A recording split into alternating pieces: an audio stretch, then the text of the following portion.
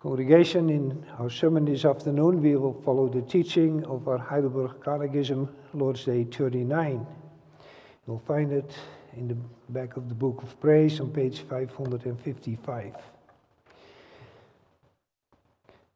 Lord's Day 39 deals with the fifth commandment.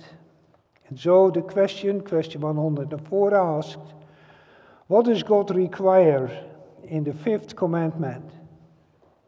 The answer, that I show all honor, love, and faithfulness to my father and mother and to all those in authority over me, submit myself with due obedience to their good instruction and discipline, and also have patience with their weaknesses and shortcomings, since it is God's will to govern us by their hand.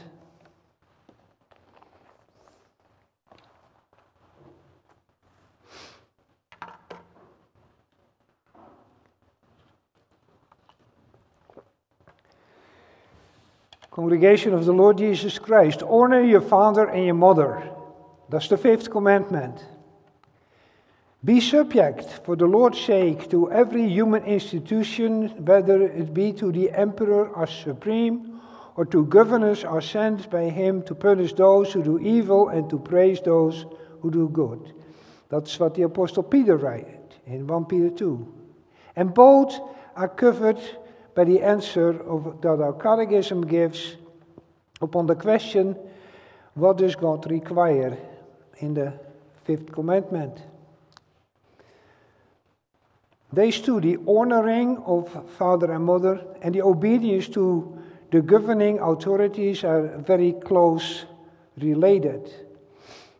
Why? Because they are both authorities instituted by God. As a matter of fact, all authorities is instituted by God. There is no authority except from God, we read in Romans 13. And it is from the perspective of this truth that we will look at our Lord's Day this afternoon under the theme, the Lord instructs his people to submit to all authority. And then first we see that he is the source of all authority. And then secondly, that he teaches us about the submission to authority. So first of all, we'll look at that he is the source of all authority. The last phrase of the answer of our catechism just indicates who the source of all that authority is. And of course, the source is God, whose will it is to govern us by the hand of those in authority. God alone is truly sovereign. That means that God alone has sovereign, supreme authority, and that all other authority derives from him. Only exclusively from him. He is the source, he is the creator of all things. And this means that all and everything belongs to him and that he acts with it as he pleases. He truly is sovereign. And it pleases him to institute different kinds and different level of authorities among people in order to govern the people through them. And so we know that all authorities we know are accountable to God. And that's exactly what Romans 13 verse 1 teaches. Let every person be subject to the governing authorities, for there is no authority except from God, and those that exist have been instituted by God. Now, the Apostle Paul in Romans 13 and the Apostle Peter in 1 Peter 2, 1 verse 2, no, 1 Peter 2, sorry. They wrote the same thing. They wrote that we should be subject to all the authorities. And keep in mind that they wrote that in the time that an ungodly and very cruel Caesar Nero was the authority. And that makes it then very clear that our obedience, our submission, our giving honor to the authorities does not and may not hinge upon the godliness or ungodliness, the righteousness or unrighteousness, or the fairness and the justice and so on of the authorities. We had to honor, the church had to honor Nero, Caesar Nero, then so we need to submit and honor those who are in authority over us. Now, before we go on, it is good to keep in mind that not every powerful institution has therefore God-given authority. There are many powers in the world that ultimately don't have authority. They may pretend to have it, but they don't. The great multinational corporations wield a lot of power in the world, but they have no authority at all to rule or to govern people or a country or even a part. They are to submit to the governments of those countries in which they operate. These governments are by God appointed authority, and they are God's servants. So let's not confuse power with authority. An army is most likely the most powerful institution in a country, but it has no authority to govern. So, submitting to authority. And the difficult thing for us, for people, is that the pride of our old nature goads us to rebel against authority. That this comes natural to us. It's deep rooted within us. As people tell us what to do, we want to walk the other way. We want to push back. That's our nature. So it's difficult for us by nature to submit to authority. And beside all this, it is also true that the way things are in our society and the way the governing authorities act at times, it makes submission to authority even more difficult. But it may for us, who belong with body and soul to the Lord Jesus Christ, never being an excuse to ignore them or even to speak with contempt about them. And we as Reformed Christians really need to keep that in mind. We are not just called to submit, to obey. We are called to honor. Even Caesar Nero.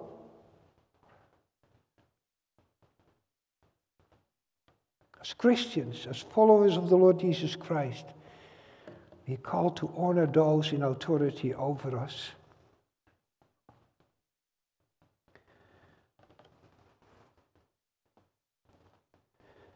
God is sovereign. He is the source of all authority, as I said. And He sovereignly appointed those who execute His authority here on earth. And He has done this. Why? Because of His mercy. Without any authority, this world would soon turn into complete chaos. The world would at no time be a place of unimaginable violence and grief, criminality. But thank God that He, in His wisdom and love, instituted authorities here on earth. Now, God gave parents authority over their children. He gave teachers authority over their students. He gave business owners and managers authority over their employees as far as it involves their work. He gave governments authority over citizens. He gave the elders authority in His church. And all of them are accountable to the Lord of how they have executed their authority. They are God's servant, says the Apostle Paul. And therefore they are accountable to God, and It will be just terrible for any of those servants who have received authority from God and who have in one way or another abused it. The Lord Jesus said in Luke 12, verse 26, the master of that servant will come one day when he does not expect him and at an hour that he does not know, and he will cut him in pieces and put him with the unfaithful. That's what the Lord Jesus had to say about the unfaithful servants. And that includes those whom he has given authority in this world. Authorities that rule in an ungodly way rebel against God, to whom they are accountable, and that just has disastrous consequences for these governments, but also for those who are governed by them. They are accountable to God.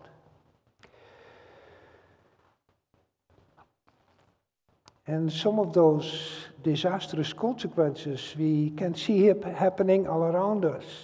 It is so good that Romans 13 verse 1 is in the Bible, because now we know how we as Christians, as believers, must behave towards governments that are ungodly. To submit. We must obey them. Why? Because it is God's will to govern us by their hand. And God doesn't make mistakes. Of course, it is true that if any authority requires something that the Lord forbids, or forbids something that the Lord's command, that we need to obey God first, no matter what. To bring those things, we need to bring it to the attention of our governments. And we may, for that, use the means God gave us. And we must then use the Word of God to show why we must do what we do and why we cannot do what He forbids.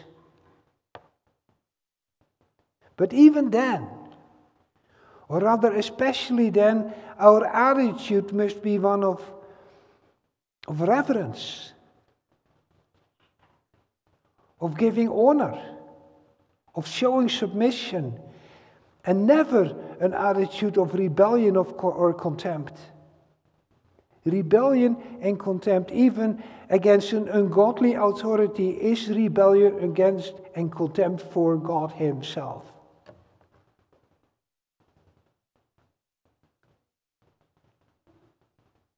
The Lord Jesus sends us into the world to witness the gospel. And that's a message of peace. And to proclaim a kingdom, which is a kingdom of peace. And the world in which He sent His church is, yes, an ungodly world. And in that ungodly world, we must show submission and obedience to all authorities, lest the world would perceive that God's people are rebellious people.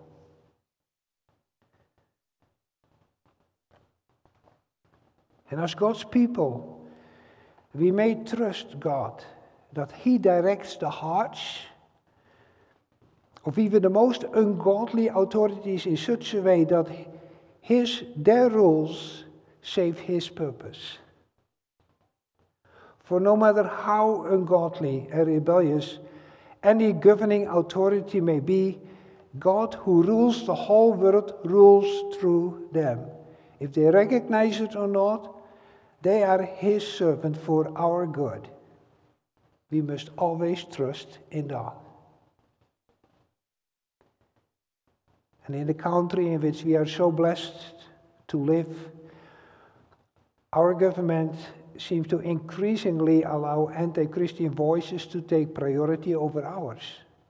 But it should not be, but it should be to us a stimulus to wake up and return to the bold and faithful ways we are called to live our Christian life.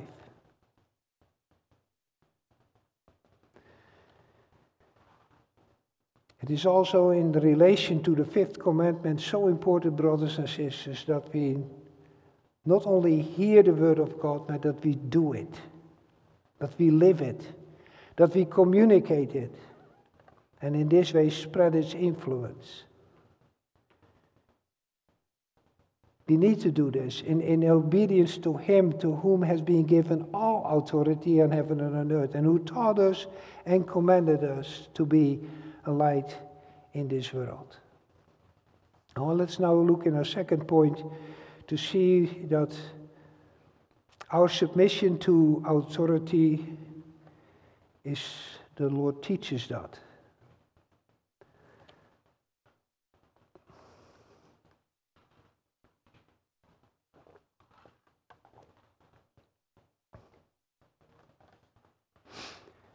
How do we submit to all authorities that God has established? Well, according to our catechism, it has to do with showing order and love and faithfulness to our father and mother and to all those in authority over us.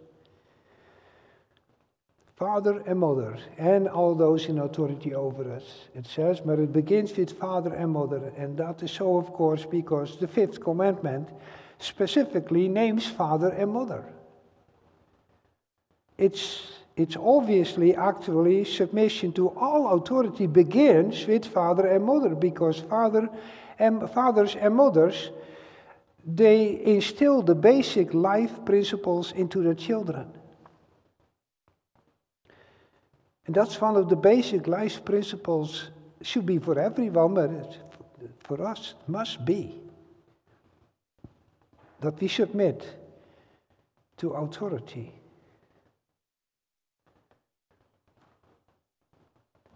Parents must teach the children the difference between right and wrong, and it is just wrong to rebel in any way against any authority. And the problem in our time is that not so much that parents do not want to teach these things to the children, although that becomes increasingly more the case too, but that for parents it becomes increasingly difficult to teach right from wrong, because so many lines between so many rights and so many wrongs have become rather blurred in our society. The lines between good and evil, between just and unjust, honesty and dishonesty, between faithfulness and unfaithfulness, between moral and immoral, etc. They are purposely being blurred in order to be the open-minded, the tolerant society we, according to the wisdom of those in authority, ought to be.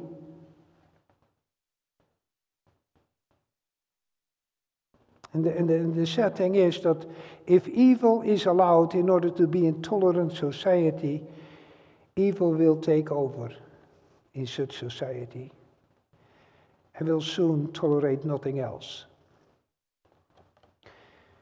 And that too, we can see that it begins to take shape. And to teach a child in such society the right from wrong is not easy. Just as it is not easy for parents to biblically exercise their parental authority. To discipline a child is, according to some of the experts in child rearing, the same as to stunt, to restrict the development of the children, and therefore discipline, any discipline, is considered abuse. Just think about it. If we would publicly read what the book of Proverbs have to say about raising children and disciplining children, one would very soon be suspected of child abuse. Just imagine going to a public place and read out loud, "He who spares the rod hates the son, but he who loves him is careful to discipline him." It will not go over very well. Even if you would explain carefully that with the rod you do not mean a cane or a stick, but just the discipline of loving parents. Now, if all this would just be out there in the world, that would be bad enough already, but it's not. There are many Christian parents that are so influenced by the modern and popular ideas of child rearing that they raise their children much more according to the wisdom of the experts of our time than according to the wisdom of God. Well, think about it. God is not only the source of our authority and therefore the only true expert on exercising it, but God is also the creator and the very architect of man, and therefore thoroughly knows people and the very nature also of children and how to raise them. Can you imagine to ignore the wisdom of God who made man and to prefer the wisdom of those who do not know the true nature of people, who claim not that all people and also children are by nature inclined to all evil, but who base all their knowledge upon the premise that man is basically good, and with the right guidance will always choose what is good.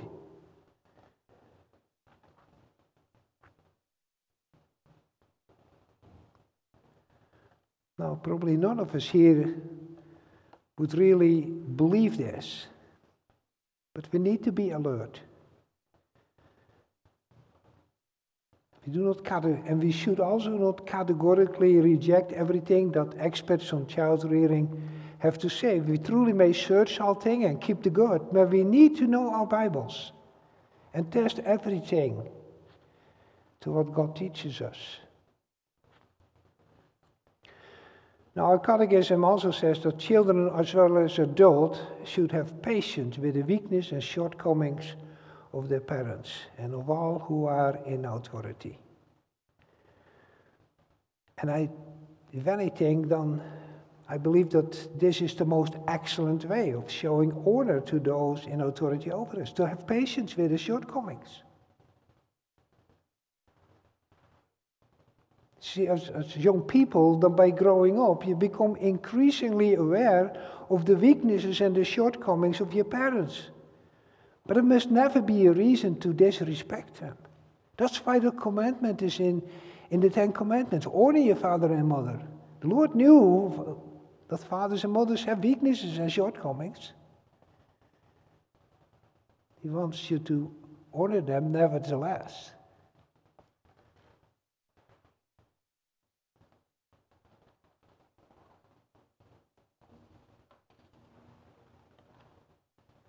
There's never a reason to disrespect your parents. The Lord watches you, young people.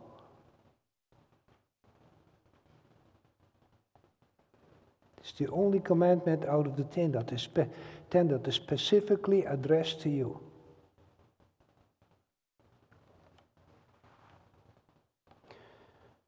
So, if you discover the weaknesses and the shortcomings of your parents, then you should honor them by being patient. Realizing that they too are sinners in need of grace, in need of wisdom. And you need to pray for them. It is in this way you honor them. And yes, it is true, as long as you're a child, you must obey them too. And that, young people, also count for your teachers in school. As much as they would like to be, they are not perfect. And they do make mistakes. But the Lord has placed them in authority over you. And it is God's will to govern you by their hand while you're at school. And rebelling against them and ridiculing them is the same as rebelling against and ridiculing God.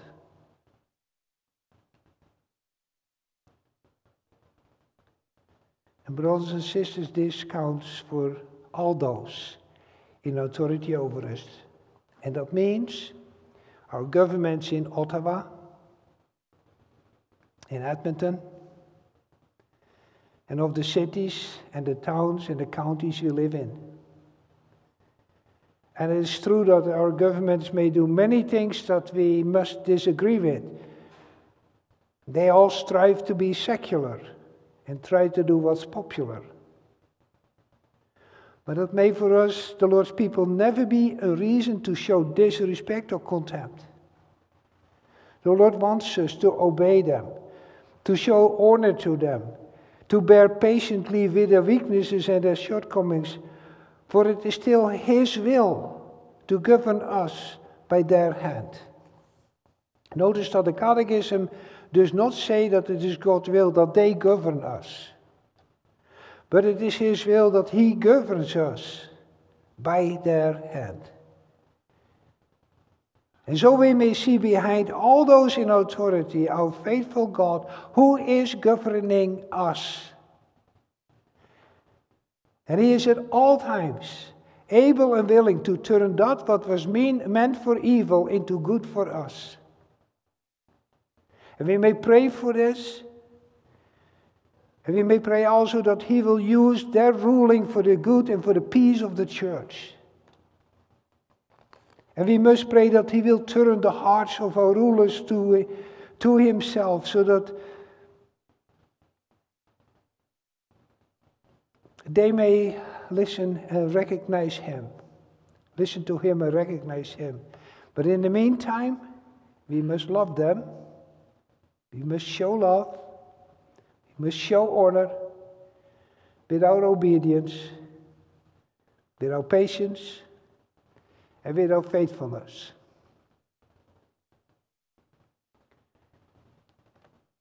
And in the church, God has given authority only to the elders of the church. And that is an important thing to think about, especially now with all the rules that come to us from the COVID-19 and how we can probably get on top of the pandemic.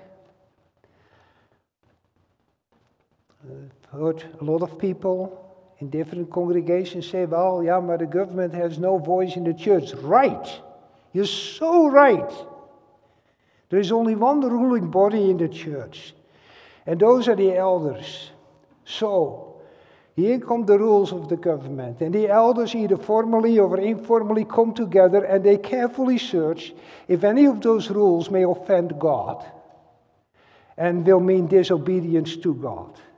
And after they have done this, then they make a decision of how we can obey those rules from the government, how we can show honor and love to them. And those are then the rules. And then we all submit to those in authority over us in the church, which are only the elders. They are the shepherds of God's flock. They are accountable to Him. And all the while they are making those decisions and those rules, they have been very aware of that.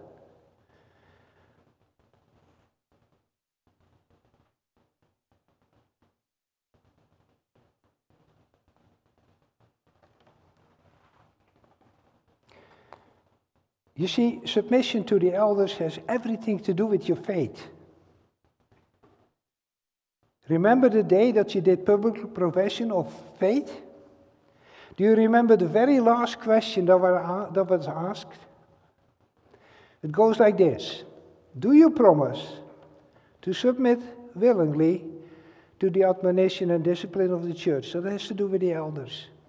And then it goes on. And the Lord and the whole congregation of the Lord heard your promise, I do. That was part of your profession of your faith. That was your promise before God and His church, and such promise is a vow. Part of the faith you profess is to submit willingly to the elders of your church. And it is a commandment of God. We read that commandment in Hebrews 13, verse 7.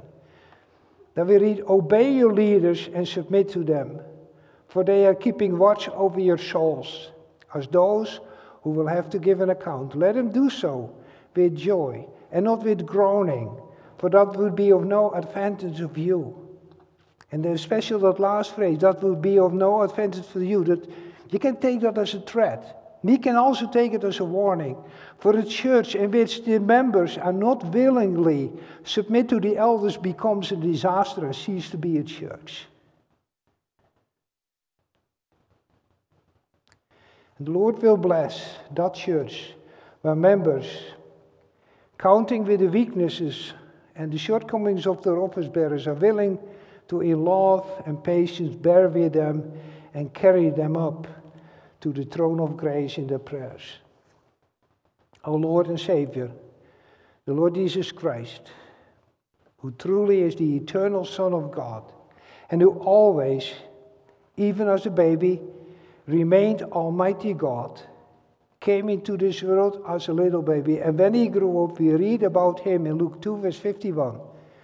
Then he went down to Nazareth with them, with his parents, and was obedient to them. He did that as an example for children to honor, love, and faithfully obey their parents. And as an example for adults, he submitted himself to the governing authorities of his time, even when they unjustly accused him. He even prayed for them while they crucified him. He knew that it was God's will to so govern him by their hand. And he submitted. And see how God turned that great evil done to him to our good. He did all this in order to save us and to purchase us as his special people. And should we not thankfully strive to follow his example in also obeying this commandment, and so please our Heavenly Father? Should we not thankfully follow him, who through his obedience gained for us complete forgiveness of all of our sins, also the transgressions against this commandment? Brothers and sisters, young and old, let's truly follow our Savior, also in his obedience to his Father. And let's do so to be in all things truly his people. Amen.